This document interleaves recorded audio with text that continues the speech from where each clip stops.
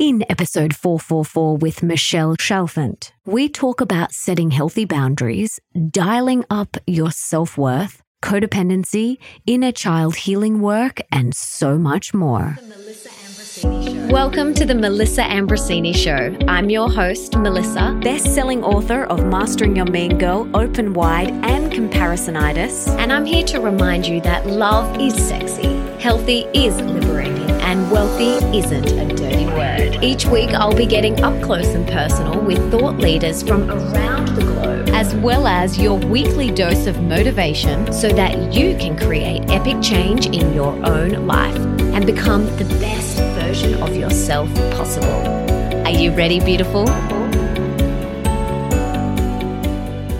Hey, beautiful, and welcome back to the show. I am so excited about this episode because Michelle shares about her child chair, adolescent chair, and adult chair process. And you're going to have to listen to the whole episode to understand what I'm actually talking about. And for those of you that have never heard of Michelle, she is a licensed therapist, holistic life coach, author, podcaster, motivational speaker, and developer of the Adult Chair, a transformational model of self-realization. There you go. I just gave a little bit of it away, but you're going to have to dive into the episode to uncover these three chairs, the child chair, the adolescent chair, and the adult chair, and how it can transform your life.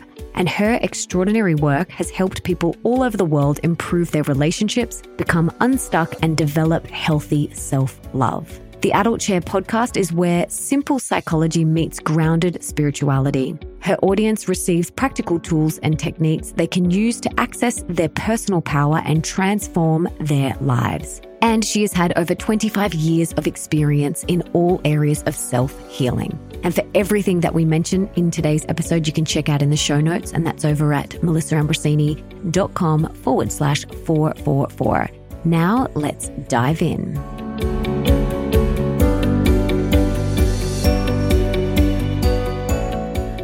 Beautiful Michelle, I am so excited to have you on the podcast. But before we dive in, can you tell us what you had for breakfast this morning? Oh my goodness. A smoothie. I have a lot of smoothies for breakfast. Yeah. Yum. What was in your smoothie? I put the raw meal protein powder, and then I put the collagen powder, and then I put blueberries, and I put like handfuls of kale or mixed greens and, a little flaxseed. It's a robust smoothie for sure. Yum. Smoothies are the best. I love them. What did you have for breakfast? I had a smoothie bowl as well. Well, I had a liter of water, and then I had an organic cold pressed green juice, and then I had my smoothie. Yum. Yeah, I drink a lot of water too. I love it. And yeah, and you guys are in summer, aren't you in summer over there in Australia right now? Yes, we are in summer, so it's beautiful. The weather is amazing. It's heaven. So you get really beautiful fresh fruit right now because we're like still in winter and kind of yucky weather here. So yes, we've got the most beautiful fresh produce and fresh fruit, tropical fruit, and all in season. It's amazing. I love it. I'm jealous. You have to come visit one day. Oh, you trust me. It's on my bucket list for sure. Yeah. Well, I'm so excited for this conversation, hun. I would love to hear how you got into your work. How did this unfold for you? I know a little bit about your story. When I was reading about you, I remember thinking, my gosh, we have similar stories, somewhat similar stories. But I'm going to squeeze it way down here. But I was raised in a family that, on the outside looked really healthy and loving. And it was. But there were some things that happened along the way. Like my father had an identical twin brother that was, the emotionally abusive toward my mother. Anyway, all of that stuff was going on. So by the time I was in high school, I realized something's not right, and now I know it was anxiety. Now I know it was depression, but I did not know what it was because nobody back then talked about it. It wasn't like now where people talk about it all the time. There's a therapist in every corner. When I was going through this, nobody talked about it. So I had all these really mean thoughts in my head. I had really lots of ruminating, just very depressing thoughts going on all the time. But on the outside, looked like this, had a boyfriend, had friends. I looked very quote unquote normal. I looked really, like everything was fine, but not on the inside. And then going through my master's undergrad, I got an undergrad in psychology and master's. And that's where I realized I'm like, wow, I think this is depression. I did not know what it was. So I've always also been a spiritual seeker. Like I've always loved meditation ever since I was a young girl, like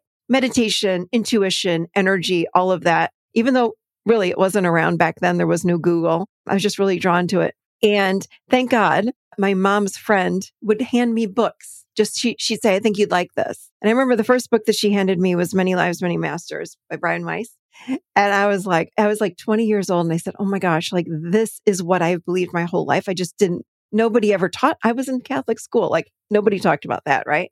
And then she gave me, I think you said I read on your website, you're reading Conversations with God, read that. And I was like, yes, like it just resonated so deeply. So I always had that life, since I was a little girl, I just always felt that inside of me. And then feeling depressed and anxious and also having a draw to work with clients as a therapist, I went on to become a therapist. I started working on myself using everything under the sun. I've worked under some incredible mentors and have been certified in just about everything. And about 10 years ago, it was just like a combination of 25 years of work. It just came together based on, again, teachers and experiences I had with my own clients. And so throughout the years, of course, I was getting better. I was healing. And what I realized was in one of the classes I was taking, I said, it was like this, God experience, like a lightning bolt came through me. And I remember listening to our instructor and I was like, I know what everybody needs. Like, I know what the struggle is. We don't know how to be healthy adults. We don't know how to be emotionally healthy adults. So that's where this whole adult chair model was born. And I took everything I've learned and poured it into this model. And it's, grounded spirituality and simple psychology have come together and you can plug it into absolutely anything. And yeah, so that's kind of where I am today with the adult chair model and so much going on with the adult chair. Yes. So this is what really perked my interest when I first discovered you was this concept of the adult chair. I was like, what is she talking about? Like, what is this adult chair? And you actually talk about 3 different chairs, the child chair, the adolescent chair, and the adult chair. So what are these? Yeah. So they are 3 distinct phases of our lives. Every human goes through them. Some of us healthy, some of us not so healthy, and some of us, both. So we all are born. So from the age of 0 to 6, we live in the child chair. So this is where we learn about true emotions, true needs, like I need a hug. I need you to kiss me. I need you to tell me that I'm okay, that kind of thing. Spontaneity, passion, intimacy, all of these things happen from the age of 0 to 6. After age 6, the ego really starts to come online. And when the ego comes online, we realize we're separate. We really start feeling like, wow, you know what? I'm not part of my mom. When we have babies, as you know, the baby feels like it's part of the mother. It's in the same energy field as the mom. The ego comes in and says, you're separate. So when the ego says you're separate, the ego then creates for humans this unconscious desire to make sure that we're part and we stay part of the tribe that we're in. So we start changing who we are. We become who our parents want us to be. We become who my friends want me to be. So I start covering up my true essence. And when babies come into the world, they're a beautiful spark of light. I mean, they're just beautiful with no wounding, no ideas about anything. And then we learn all of these things from our family, from our friends, from coaches and teachers, etc. And this is a big part of this, what I call the adolescent chair, is the development of the ego. But really, it's where we learn to cover up. It's where we learn how to stay alive and how to stay in our groups, how to stay in our friend groups. So we go through this whole thing from the age of 6 to about 25. 25 is when we have the prefrontal cortex come online, the executive functioning comes on. And if we had healthy 25 years, we slide into what I call our adult chair, which is the healthiest version of ourselves. So when we're in the adult chair, we live in the moment. We live with fact and truth instead of story and assumption. We live with presence. We live with the understanding of setting boundaries. We're empowered, all of these beautiful things. But what I have found in 25 years of working with clients as a therapist and a life coach is that we physically are are adults, but oftentimes we show up like teenagers on the inside, right? You know what's really interesting? I had a business coach one time, And it's not just business coaching. It's never just business coaching. It always feeds into life coaching as well. And so my husband and I were doing business coaching for one of our businesses together with this man. And he taught us this concept of child and adult. And he said that when you are reacting like a child, you will get a childlike response back from your business partner or your husband. And for example, in this situation, it was my husband and I. And so he said to me, Melissa, when you are acting from your adult, you'll get an adult response back from Nick. So it's like adult, and child. And what do you want? Like, do you want a childlike response back from your husband or your business partner? Or do you want an adult response back from your partner or business partner? And from there, I have always taken that into consideration in every interaction with my husband and also with anyone. Like if I'm reacting like a child, I'm going to get a childlike response. But when I'm in my adult, I'm going to get an adult response. So I love that when you have people in your clinic, you get them to talk things out through these 3 different chairs. So you actually have 3 different chairs in your office and you get them to talk things out through those 3 different perspectives. Tell me why you do that. Because it really helps when we get the full body involved in our emotions. So when the full body is involved, people go, oh my God, I so get it now. And I don't see clients anymore. But when I did see clients, I'd have my chairs, my 3 chairs set up, and I'd say, go ahead, check in. How was your week? What's going on? So they would walk in and they'd go, okay, well, I was really upset with my husband and we had this fight and I blamed him and I didn't apologize. Adolescent. And then I would say, okay, now what happened? How did it make you feel emotionally? Then they slide into the child chair and they'd say, oh, it made me feel, really bad. I was really hard on myself. It didn't feel good at all. And then I'll say, okay, so what was true? Get in your adult chair. And I'd always invite them to sit with present moment awareness. I'd say, get really present before you answer this. And I'd say, tell me what's true. What's fact and truth about all this? And they'd say, I remember this client said, well, you know what? I had a really, really, really hard day. And I just heard that my mother was not going to get out of the hospital. And I think I just took it out on my husband. And I said, so what are you going to do now? And she said, I'm going to go and I'm going to apologize because you know what? It wasn't on him. This was on me. I was like, there you go. And she goes, why didn't I think about that before? And I'm like, because you didn't, these chairs carry an energy. And when people sit there, like when people are in the adolescent chair, they go into story and assumption. They're talking really fast versus being present in this adult or being childlike in the child and coming up with their beautiful emotions and needs. So people would just hop different chairs and they would get it. It was amazing to me. And even when I would do Zoom calls, same thing. I would say, okay, pull out those kitchen chairs over there. And they'd say, okay. And they'd hop chairs. It was incredible. Incredible.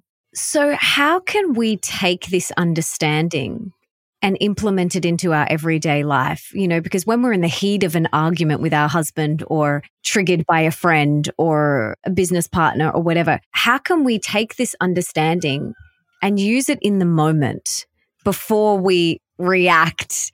It's a great question. There's one question that I teach everybody to ask, which is, what chair am I in? So when you ask that question, what chair am I in? It lights up the prefrontal cortex. It puts you in the adult, and it's like you wake up out of a dream state. You go from unconscious, where the adolescent is, into conscious mode. And it's like, whoa, I remember one time I had come home, I'd picked up my kids from school. They had like an interaction with some of the moms at school. And I'd walked in the door. I drove the kids home, didn't think anything was wrong with me. I didn't feel off or anything emotionally. And I walked in the door and I walked straight into the pantry. I started eating chips and cookies. And I was standing in the pantry eating. And I sat there, I said to myself, Michelle, what chair am I in? What is going on? Boom. And it was like, I remember I had a chip like this and I go, hold on, what's going on? And I put everything down and the craving stopped. I walked out into the kitchen and I sat there on the chair at the island and I said, okay, what's going on? And I sat with it and I traced it back to at school. This mom had said something to me. It was not a huge deal, but I didn't like what she said. I can't even remember now. Some comment about my kids or something. And I was a little bit miffed at her and I was like, whatever, but it hurt. And I didn't say anything. I thought it was, I kind of brushed it off, but it really hurt whatever this woman had said to me. So I was eating my hurt. But once I had the awareness, I was like, okay, so then what do I need? I love inner child work. So I pulled up my inner child. I said, okay, what's going on? And she says, I'm really hurt, because that's who would feel the hurt. And I connected with her. And honestly, Melissa, the food craving was 100% gone. I felt better. I felt more in balance again, back in my adult chair, and life went on. Like, it was asking yourself, what chair am I in? It snaps you out of that illusion. It puts you in present moment, and you realize, wait, I'm not in my adult. How do I get here? Because this is where I want to be. So people really get it, even without chairs like in front of you.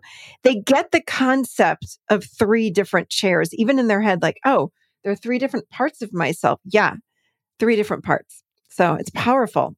Absolutely. And inner child healing work is so powerful. It's probably the most profound healing work and transformational work that I've done and experienced. I just love it. And I want to talk to you about inner child healing work in a moment. But what do we have to do now as parents so that our children don't need to do inner child healing work? Like, I am so conscious of this right now. I have a 9-month-old, and I don't want her to be having to have therapy and see psychologists and do inner child healing work. So what can us parents do and future parents do so that our children or future children do not need to do the inner child healing work? Yeah. Validate your kids from the beginning for who they are, not who you want them to be. That's huge.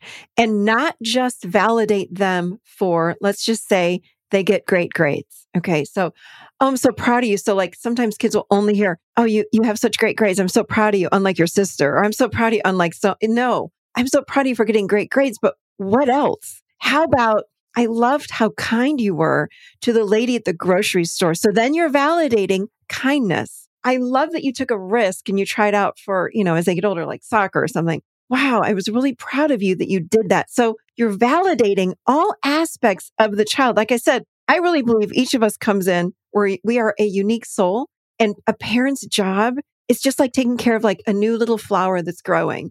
You water it, you put it in the sunlight, you talk nicely to it, but you have to validate these children. And I remember a client I had. So the father was a football player. He was this huge guy. And the wife, they had a son, and the son was like in middle school. And the mother had come in and she says, I don't know what to do. She said, my husband, he's like 6'5", he's almost 300 pounds. He played football in college. He wants my son to play football. My son also is huge. He's 6 feet tall. He's in 8th grade. He's got a huge build. He's clearly looks like a football player, but he wants to do art.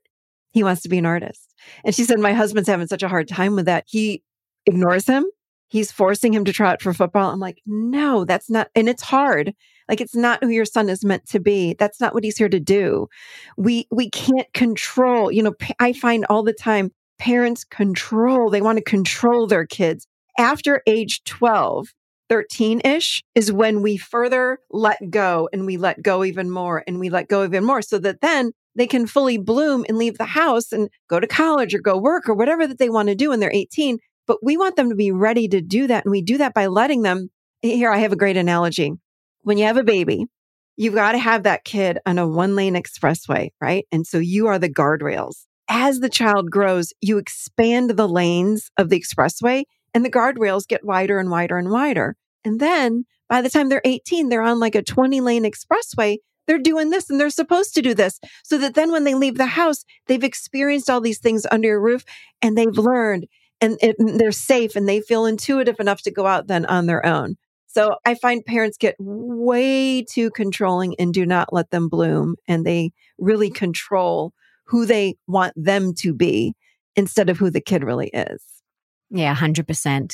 I feel like our role as parents is to provide all of these opportunities and experiences to our children, whether that is a language, art, music, dance, football. We can put all of these things in front of them, and then it's their job to see what they lean into. And then once they've lent into something and they find that interesting and they want to explore art or dance or football more, like then it's our job to support them in that. So I feel like, yeah, it's our job in those, especially in those early years, under 10, it's like, let's provide them with all of these beautiful ideas and opportunities and painting and art and singing and dancing and football, whatever, and then see what they are drawn to, see what their soul is lit up by.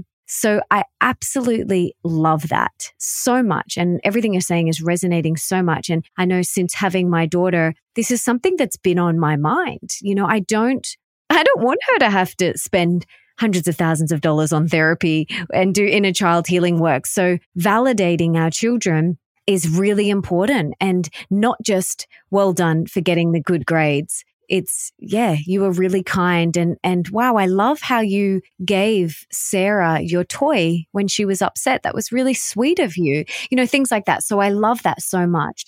And on the flip side, if we are an adult right now and we realize we do have to do a little bit of inner child healing work, where do we start? Okay. So I want to give this to anyone that wants to listen to it. I'll give it to you at the end, but I have an inner child resource. It's free because I am such a firm believer in inner child work. It's on my website. So where do we begin? There are many ways that you can access that inner child. One is just asking yourself, because remember, the inner child is the container for, or the source of, your emotions. So just asking yourself the question, what am I feeling right now? Like, what am I feeling? Dropping your awareness inside and just asking yourself that question is actually accessing the inner child. Another way to do that is also to close your eyes and visualize who's in front of me. I'd like to speak to that part of me. What's the younger part of me look like right now? And you're not going for, like, a lot of people think you have to go for what you think you look like when you were 5 years old. No, you drop your awareness inside, close your eyes and say, I want to talk to my inner child part who wants to come forward. It might be a 2-year-old. And it might be a 5-year-old. It might be an image that you've never seen in photos. So just be really open to what shows up, what or who shows up. It might be the baby you. So that part of you wants your attention. So no matter what part comes, you talk to that part. But that's the first step. And some people that are not visual have a hard time, like, oh my gosh, I did it wrong. No, you're just not a visual person. So what do you sense in front of you? Close your eyes. Do you sense something? Yes, I sense a presence. Wonderful. Maybe you're auditory. I hear words. Great. So you just start asking that part questions like, hi, it's me. And I usually say, it's me, it's Michelle. I've come back in time to meet with you. I'm an adult now. And I give my age. I tell the little girl a little bit about what's going on in my life right now so they understand who I am. And I'll say, what do you want me to know? I am here with you. What's going on? How do you feel? And I dialogue with that part of me. It is so, so powerful. And it helps to heal those fragmented parts that might be stuck or had a trauma or that are sad or scared. It just helps to integrate into the self. I love that. It's so powerful. Honestly, inner child healing work has been some of the most powerful healing and transformational work that I've done. I have an inner child healing meditation and I do it so often. And I just love this work so much. And I also love you've spoken about the different parts and internal family systems. They talk about the different parts. And I love that because it takes away the enormity of some feelings, because we can say, I feel sad, but no, there's a part of me that feels sad, or I feel angry. No, there's a part of me that feels angry. So that's something that I've loved and learned from internal family systems that I've implemented into my life. But what I have realized after working with so many women online and in person is that at the root of most of our issues is a lack of self-worth, a deep lack of unworthiness. How do we identify if we have a lack of worthiness, and how can we increase our self-worth and keep it high? So the way that we know we don't have self-worth is we just feel bad. We feel badly about ourselves. We feel bad about who we are. We don't feel worthy of setting a boundary, speaking up for myself, speaking up that I'd like to go to dinner over here and you want to go over there. So we just don't feel worth very much. So the ways that I teach people how we raise self-worth is that, number one, I have them do an identity list. I have them start to build a new foundation of self. Because when I used to sit with clients, I'd say, okay, listen, what what's true about you? Nothing. I'm no good. They know all of the negatives. But what do you like to do? Do you like to garden? Oh, I love to garden. I love to go for walks in the sunshine, and I like to go for hikes. So I have them start writing all of those things down. So it's an inventory of self that they're not aware of, that they miss. Because when we have low self-worth, we're not focusing on any of that. We're focusing on all the other stuff. I'm a terrible mom. I'm a terrible dad. I'm a terrible person. I'm a terrible whatever. But what else who else are you? I like to eat pizza. I like to eat, mangoes. I like to eat whatever it might be. They write a whole entire list down. I'm a daughter. I'm a mother. I'm whomever. Once they get that list down, I have them look at that and read it over. And oftentimes when I'm doing it, again, I'm very experiential with the work that I do with I have a coaching business or coaching school. So I teach my coaches how to do it. So I'm like, get blocks, get stones, something. So when I used to sit with clients, I'd have them sit in front of me and I go, each stone would represent a new part of self. And at the end, it would be like this beautiful thing in the middle of us on the floor. And they would, oh my gosh, everyone would want to take pictures and they'd look down and go, that's who I am. Yeah, that's who you are. Oh my gosh, I didn't know. Then I'd ask them this. I also use parts work in the adult chair model, but I don't know. I've heard of IFS, obviously, but I've been using a different type of parts work. It's very similar to that, based on the same kind of thing. We are made up of all kinds of parts. But then I say to them, what part of you is telling you that you're not worthy? And then they would say to me, oh, I don't know. Well, let's drop inside and let's find out. What is it? Is it a part of you? Is it a human form? Is it a blob of green energy? Is it a wall? Whatever that might be. So then I have them work with that part, and it might be a couple different parts or 3 different parts or however many, but we get in touch with a part of them that doesn't feel like that they're worthy. So those are the really 2 big, very, very big first steps. Then we work with cultivating self-compassion. People that don't have high self-worth have a very negative, as you talk about in your book, inner critic, very harsh inner critic. So we have to learn self-compassion, and self-compassion is all about self-kindness. How are you talking to yourself? Are you kind to yourself? Who's your biggest cheerleader? Let's make it you, but let's first imagine that you've got the most loving, beautiful friend that's sitting right next to you, and let them speak in your ear, but let it be you. So we start to work with that. Like, let's let that part of you start being kind to you. And then the last thing that I do is I teach them about mindfulness. I teach them how to, because in our adult, we observe our thoughts. We observe what's going on in that adolescent chair, all the chiming, that's going on. So I teach them about that. We might do like a meditation practice, but there's a lot of observing those thoughts. And it takes practice. As you well know, it takes a lot of practice to really put those thoughts at bay and see them out here instead of being a part of you. So that's like the 4-step process that I do with people.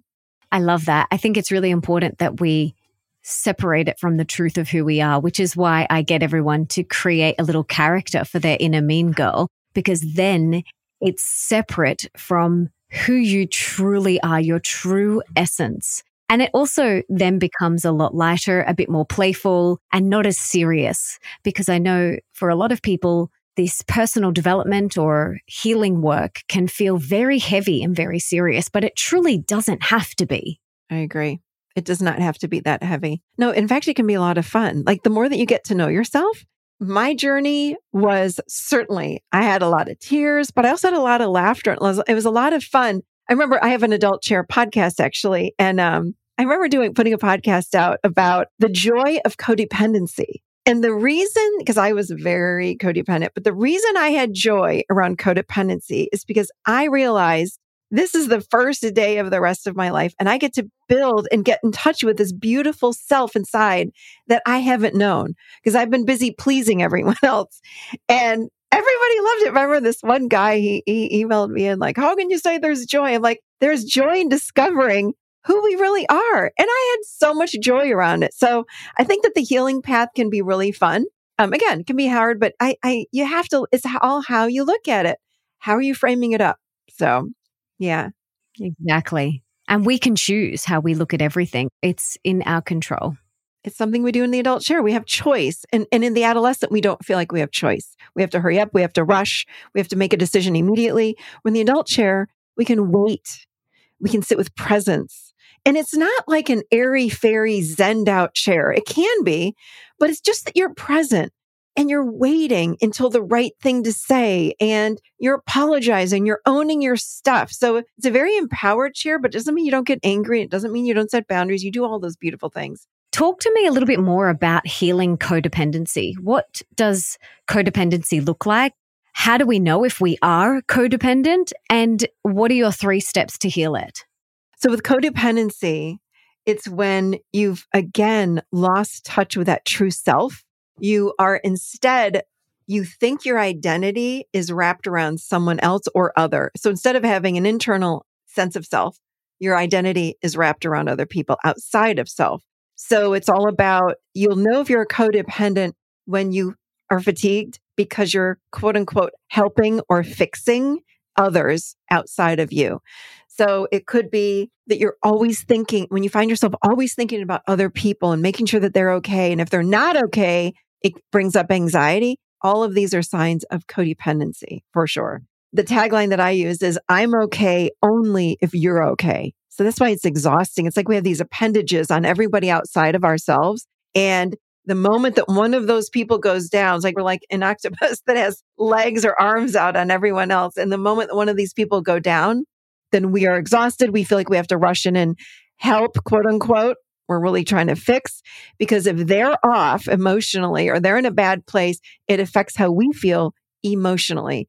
So it's not even our true emotions, it's theirs. So what we want to do when we're codependent is, number 1, do the self-worth exercise that I just mentioned. So it's really building up that new internal sense of self, separate from other instead of so connected to other. So you want to do those steps. So that's a lot of great work that you can do on building up who you are.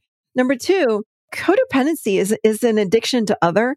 So we've got to learn how to sit with ourselves and go through really the withdrawal of not fixing other. And it's resisting reaching out. It's resisting fixing. And it's so, so hard because it's automatic and we don't even understand that we're doing it. And along with that, it's learning how to feel our emotions, because we're not feeling our true emotions. We're feeling other people. We're feeling fear that someone else is, needs a jacket because they're cold outside. Like that would make us stressed and we want to go give them a jacket. Instead of like, hold on, let me separate myself and let me feel what's going on inside of me as I look over here and knowing my son needs a jacket and it's 30 degrees outside. I'm going to take a breath. He's 20 years old. I should be okay with that. But I feel like I got to give him a jacket. It's like, no, we want to let it go. Let him be himself. And it sounds so silly. It's so hard when we are codependent. And the last thing that I really advise for people that are codependent is we want to find someone that can help us with our reality. Because when we're codependent, our reality is off. It's skewed. We don't understand that we're helping people all the time or we're in this fix-it mode. So having someone that can say, that was okay, and that was codependent. I ask my kids all the time, I'm like, is this codependent or caring? I used to ask that question. I remember, here's a great example. My friend called me, I remember a few years ago, and she said, hey, what are you doing today? And I said, I'm going to be seeing clients or whatever. I said, what are you doing? And she says, I got to go take my car in to get an oil change. And I said, oh, what time do you want me to pick you up?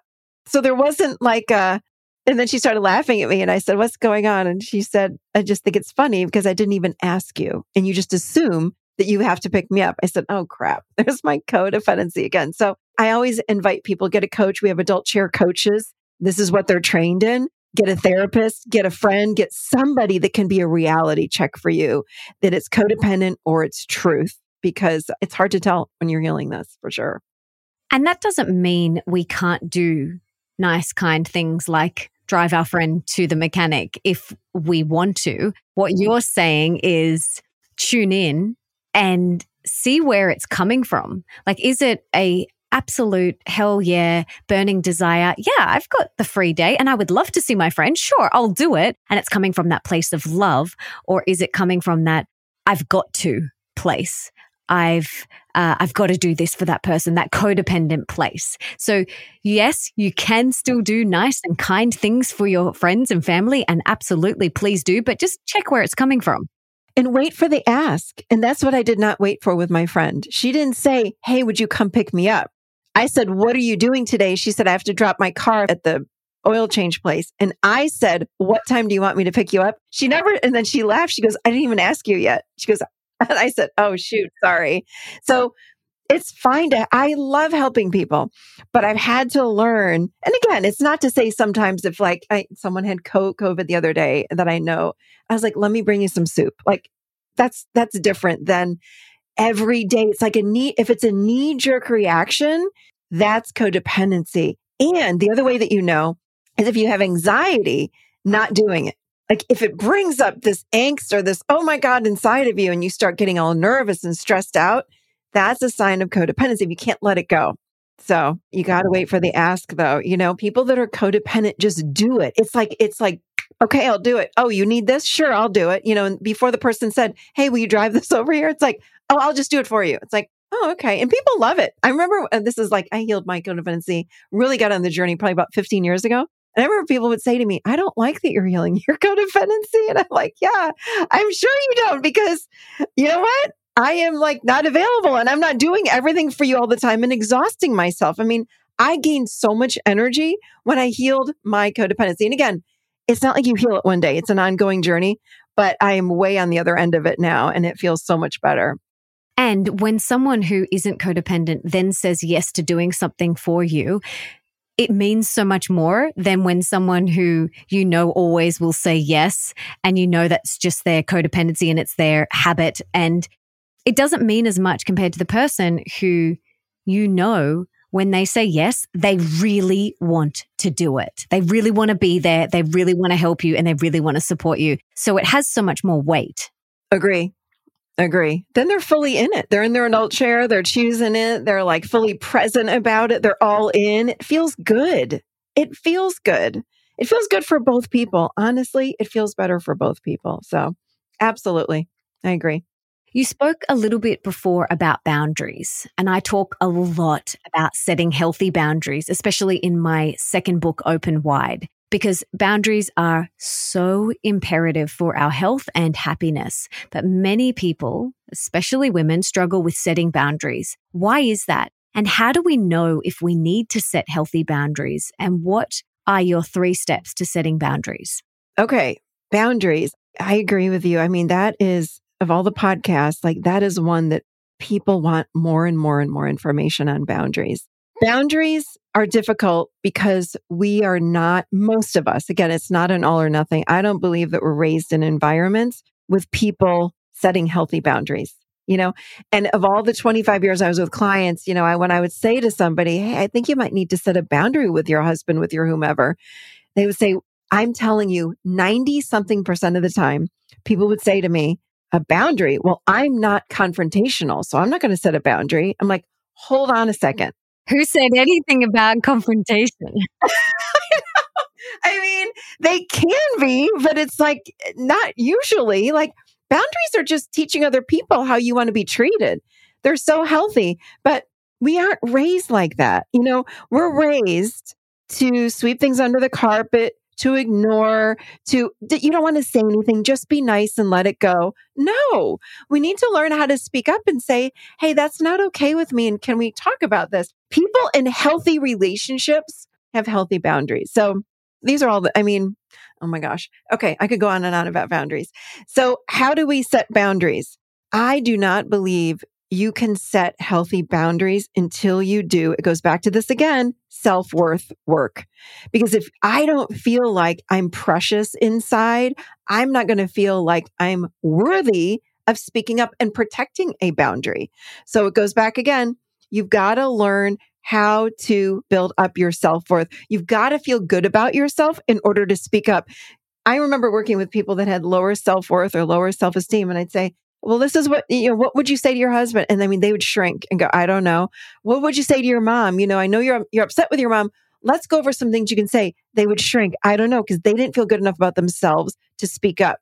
So first you do the self-worth work. Then you got to learn the very basic boundary is this is how I feel and this is what I need. So the next step is learning how to feel your emotions. And I have, again, in 25 years, I even have a lot of clients in Australia. that say, I don't know. How do I feel my emotions? I don't know. What do you mean? What emotion am I feeling? I'm like, listen, what's going on in your body? So let me go into the body work. Like, we'll feel it in your body. So that's again where I go back to the inner child. Like, so I do a lot of inner child work just to help people reconnect. That link I just want to tell you is theadultchair.com/inner child. It's 2 beautiful meditations that walk you through how to connect with the inner child, and then journaling prompts to really help you to connect to that part. It's so beautiful. It's easy. It's free, and it helps people to connect. So it's self-worth. It's feeling your emotions. And then number 3, it's learning how to really be present with yourself so you know what you want to say. A lot of people go, I don't know. I don't know what to say. So here's what I'm feeling.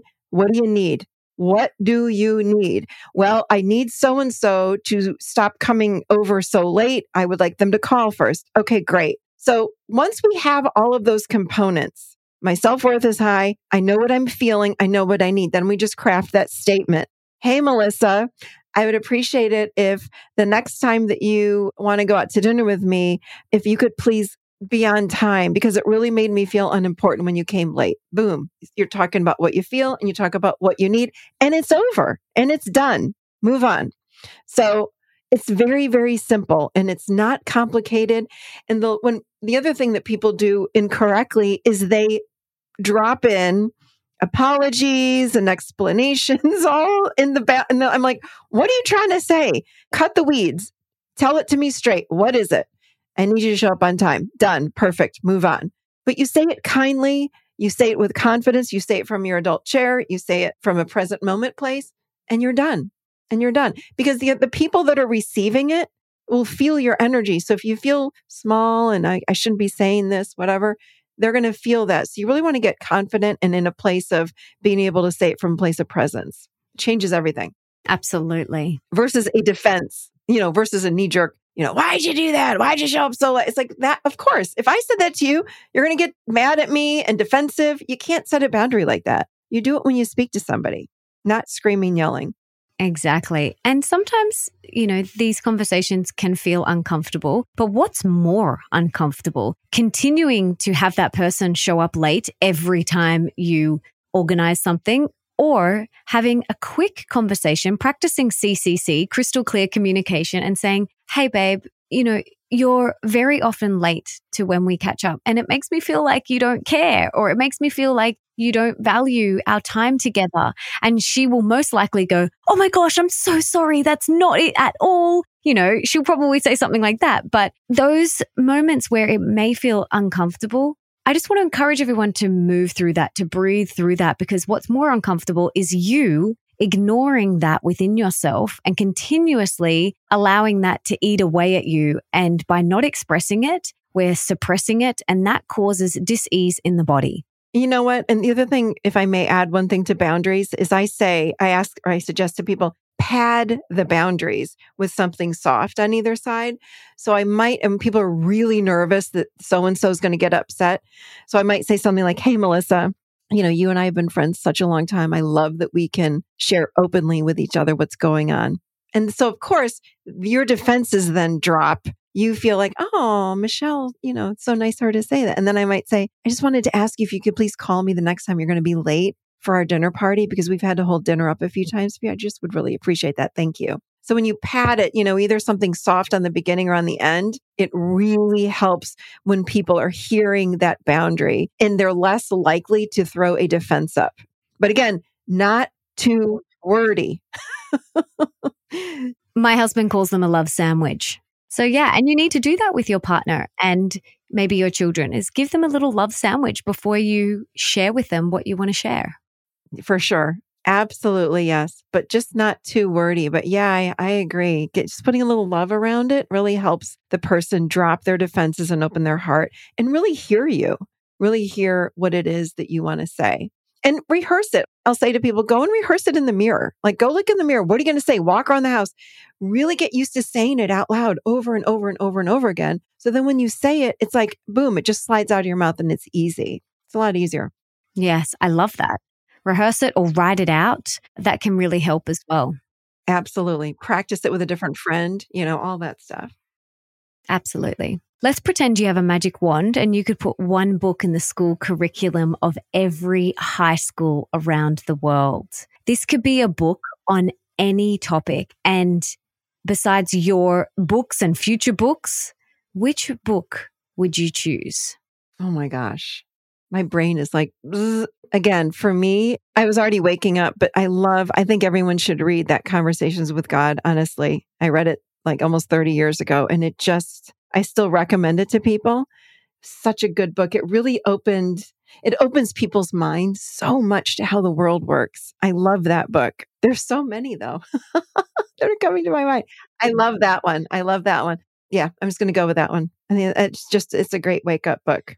It is such a powerful book. It is one of the most powerful books that I've ever read. And I read that at the very start of my journey. It's one of the most recommended books. Lots of guests have actually said that that is their book that they would put in the school curriculum on the show. And for those of you that want to dive deeper, I've actually had the author Neale Donald Walsch on the podcast. So go and listen to that episode. That was like a dream come true moment for me having him on the show. The other book if I can give you another book, because I'm torn because I love Michael Singer too. Both of his books, The Untethered Soul, like again, I think I've read it 5 times. I just read The Surrender Experiment. That was so good too. He's another one though. It just opens our minds and it helps us to remember really who we are and to let go and trust. And again, when I was reading it, I'm like, this is like living in the adult chair. He's living it. He's surrendering. He's living in the moment. He's going with it. And it's like, gosh, if we could all live like that and step away from control, it would change our whole world. Absolutely. Again, Michael Singer, amazing. I'll link to those books as well in the show notes because they are life-changing. For sure. Okay, let's talk about how your day looks. I want to hear about your morning routine, your rituals, everything that you do, and a quote unquote typical day in your life with all of your little rituals and routines that you do. So I wake up every morning and I do a 3-minute belly breath before I even get out of bed. I just lay there. I set insight timer 3 minutes and I do that immediately. And then I do some stretching in bed even before I leave the bedroom. And then when I go downstairs, I love to, after I feed the dogs, of course, I feed the dogs and I come back, I have a lemon water, a hot water with lemon or warm water with lemon, and I'll do a meditation and I go into gratitude. And then I like to read. I think Tony Robbins and other people have said this too. You really need to read 20 to 30 minutes every single day. So I'm like, if I can just get that out of the way, then if I fall asleep too early at night, I've already done it. So I love to read for about 20 minutes in the morning. And then I start my day. I mean, my day is crazy all day.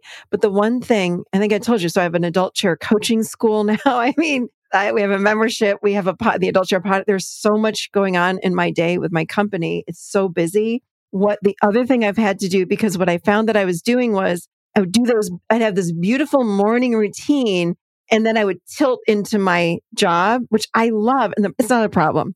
The problem is, in a way, is that I'm so passionate about changing the world. I'm so passionate about what I do. I go full tilt almost into workaholic mode. And I don't want to stop. And to me, it's fun to create a meditation for people. And it's fun to create a new podcast and to create something new. And then, of course, I'm managing all these coaches and I'm teaching all the coaches. But I wasn't getting enough breaks. So Melissa, I started doing throughout the day. I just started doing this like about a month ago and it is changing me already. I insert a 1 minute it's a micro check-in is what I call it. So I set the timer on my phone for 1 minute. And I'll pause through every single time that there's a transition in my day. So let's just say I'm recording a podcast and I'm done. Before I stand up and I go do something else, I hit the timer for a minute, close my eyes, I sit wherever I am, do some deep breathing, and then I stand up and I go to the next thing. It has completely changed my life. That practice has changed me. Because again, I was tilting, I'd have this lovely zened out morning and then I would tilt into my ego, would just go into workaholic mode. Yeah. And it was like overwhelming and my brain would be like, like I'm always thinking, I'm always creating new ideas. I got to write a book on this and I got to do an online class on this. So my brain gets all these downloads and I'm writing it down and oh my God, there's not enough time. And I would get like so stressed. And then the evening would come and I'd read again. And then I'd go back. I'm like, okay, what can I do throughout the day? So honestly, every time I transition, I pause for 1 minute And you want to know what's really funny is when I started doing this, my ego was like, you don't have a minute. I'm like, we're taking a minute. I said I would argue with, again, that's my adolescent chair, right? So I'm like arguing with Michelle's ego, like, we're taking a minute. No, you don't have a minute. I'm like, we're doing a minute. We have 1 minute. That's it. Set the timer. So I find, and I used to share this with clients all the time, when they would say to me, I don't have any time. I'm like, you have a minute to do a meditation. I created a 1-minute meditation for my clients. It's on my website. If you don't have a minute, that's a problem. Then you need to be sitting for like 10 minutes. So come on. I love that. I think we can all let go of the excuse of I don't have a minute or I don't have 5 minutes. Like I often say to clients and to anyone who says that to me, I want to come and sleep over one night and I'll show you where all of those minutes could be in your day or that 5 minutes. Like I'll show you the Netflix at nighttime, the scrolling on social media, like I can find the time for you and I will find the time for you. So let's all just let go of that inner mean girl excuse that we don't have time because we all do. It's about priorities. What you're really saying is meditation isn't a priority for me. That's what you're saying. And so just be honest with yourself. If it's not a priority, just be honest and go, okay, well, is this something that I actually want to do and implement into my life? And if the answer is yes, then do it. But if the answer is no, then don't force yourself to do something that you don't want to do because you'll just keep telling yourself that I don't have time. And the universe hears that. And then guess what the universe gives you? More of no time. You just took the words right out of my mouth. That's what I was just going to say is that I was getting like, I felt like everything in my head was squeezing so tight. I was like, how am I going to get it all done? I got so much to do. And then I started implement. And I used to meditate sometimes at lunch, but again, so that would slice my day in half. But then I'd get right back to work. And I would start racing again. Oh, I got to get this done. And I'm in love with everything I'm doing. So it's not that. It was just, I was moving too fast. And I'm like, how am I going to get it done? Since I've done the 1 minute micro throughout the day, I am finding I have more ideas. I have more free time than I ever thought. And more is getting done. It's exactly what you said. The universe gives you exactly how you're showing up. So I was showing up like workaholic, doing too much. I don't have enough time. Now that I'm sending the message, I have enough time to sit for a minute. I have enough time to sit for many minutes throughout the day. I have lots of free time. So I've started to change my thinking. And this is like, it's a whole new reality that's showing up for me. It's really amazing. Like, honestly. And it's such a more blissful way to move through your life. Oh gosh, yes, for sure. Okay, I have 3 rapid fire questions for you now. Are you ready? I'm ready. What is one thing that we can do today for our health? Meditate. What is one thing we can do today for more wealth in our life, so more abundance in all areas of our life? Start acting like you are abundant. And what is one thing we can do for more love in our life? Put more love out. Love more and you'll get love back. I love that. I love it. Michelle, you are such a light and you're sharing so much and you're helping so many people. Is there anything else that you want to share with us today? Any last parting words of wisdom or anything that you wanted to talk about? I just wanted to let everybody know that everybody can heal. Everybody can transform. It just takes, you have to have the desire and then you got to have the will and stick with it. Because sometimes it is really hard. It's hard to find your adult chair and live in it all the time because, man, we get triggered. I talk about triggers all the time too. It's hard when we're triggered and we want to give up. Don't give up because it gets easier as you go along and it's worth it. You'll find that as you keep going, it's just worth it. And you'll feel better physically, mentally, emotionally, spiritually, all of those things. Everything just lines up and you really do become the person that you want to be and that you're here to be the more that you work on yourself. So keep going. I love that. That's so beautiful. You are helping so many people. You're serving so many people. I want to know what I personally and the listeners can do to serve you today. How can we give back to you? Thank you. Well, I have the Adult Chair podcast, which most people tell me it's like getting free therapy or free coaching because I break everything down so people can really understand what these concepts are. Like, what is narcissism? What is codependency? How do you set boundaries? I break it down into very small steps so people can understand how to apply it into their lives immediately. So there's the Adult Chair podcast. We have the Adult Chair closed Facebook group.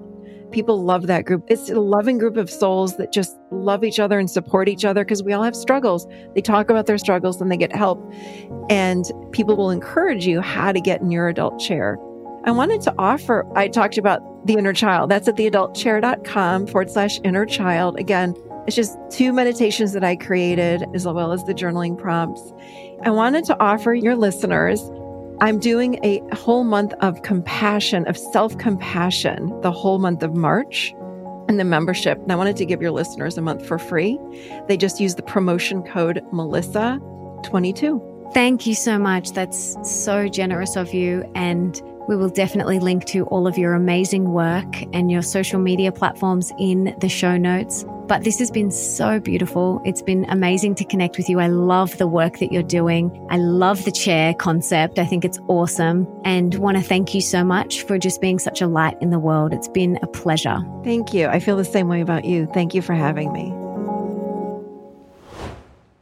I feel so inspired to continue to set healthy boundaries, to dial up my self-worth, and to continue to do the inner child healing work. It is a journey, and you are on the right path, my darling, so keep going. And if you loved today's conversation and you got a lot out of it, please subscribe to the show and leave me a review on Apple Podcasts, because that means that we can inspire and educate even more people together. It also means that all of my episodes will pop up in your feed so that you don't have to go searching for a new episode. And please come and tell me on Instagram at Melissa Ambrosini what you got from this episode. I absolutely love connecting with you and I love hearing what you get from each episode. So please come and share it with me. And before I go, I just wanted to say thank you so much for being here, for wanting to be the best, the healthiest, and the happiest version of yourself, and for showing up today for you. You rock. Now, if there's someone in your life that you can think of that would really benefit from this episode, please share it with them right now. You can take a screenshot, share it on your social media, email it to them, text it to them, do whatever you've got to do to get this in their ears. And until next time, don't forget that love is sexy, healthy is liberating, and wealthy isn't a dirty word.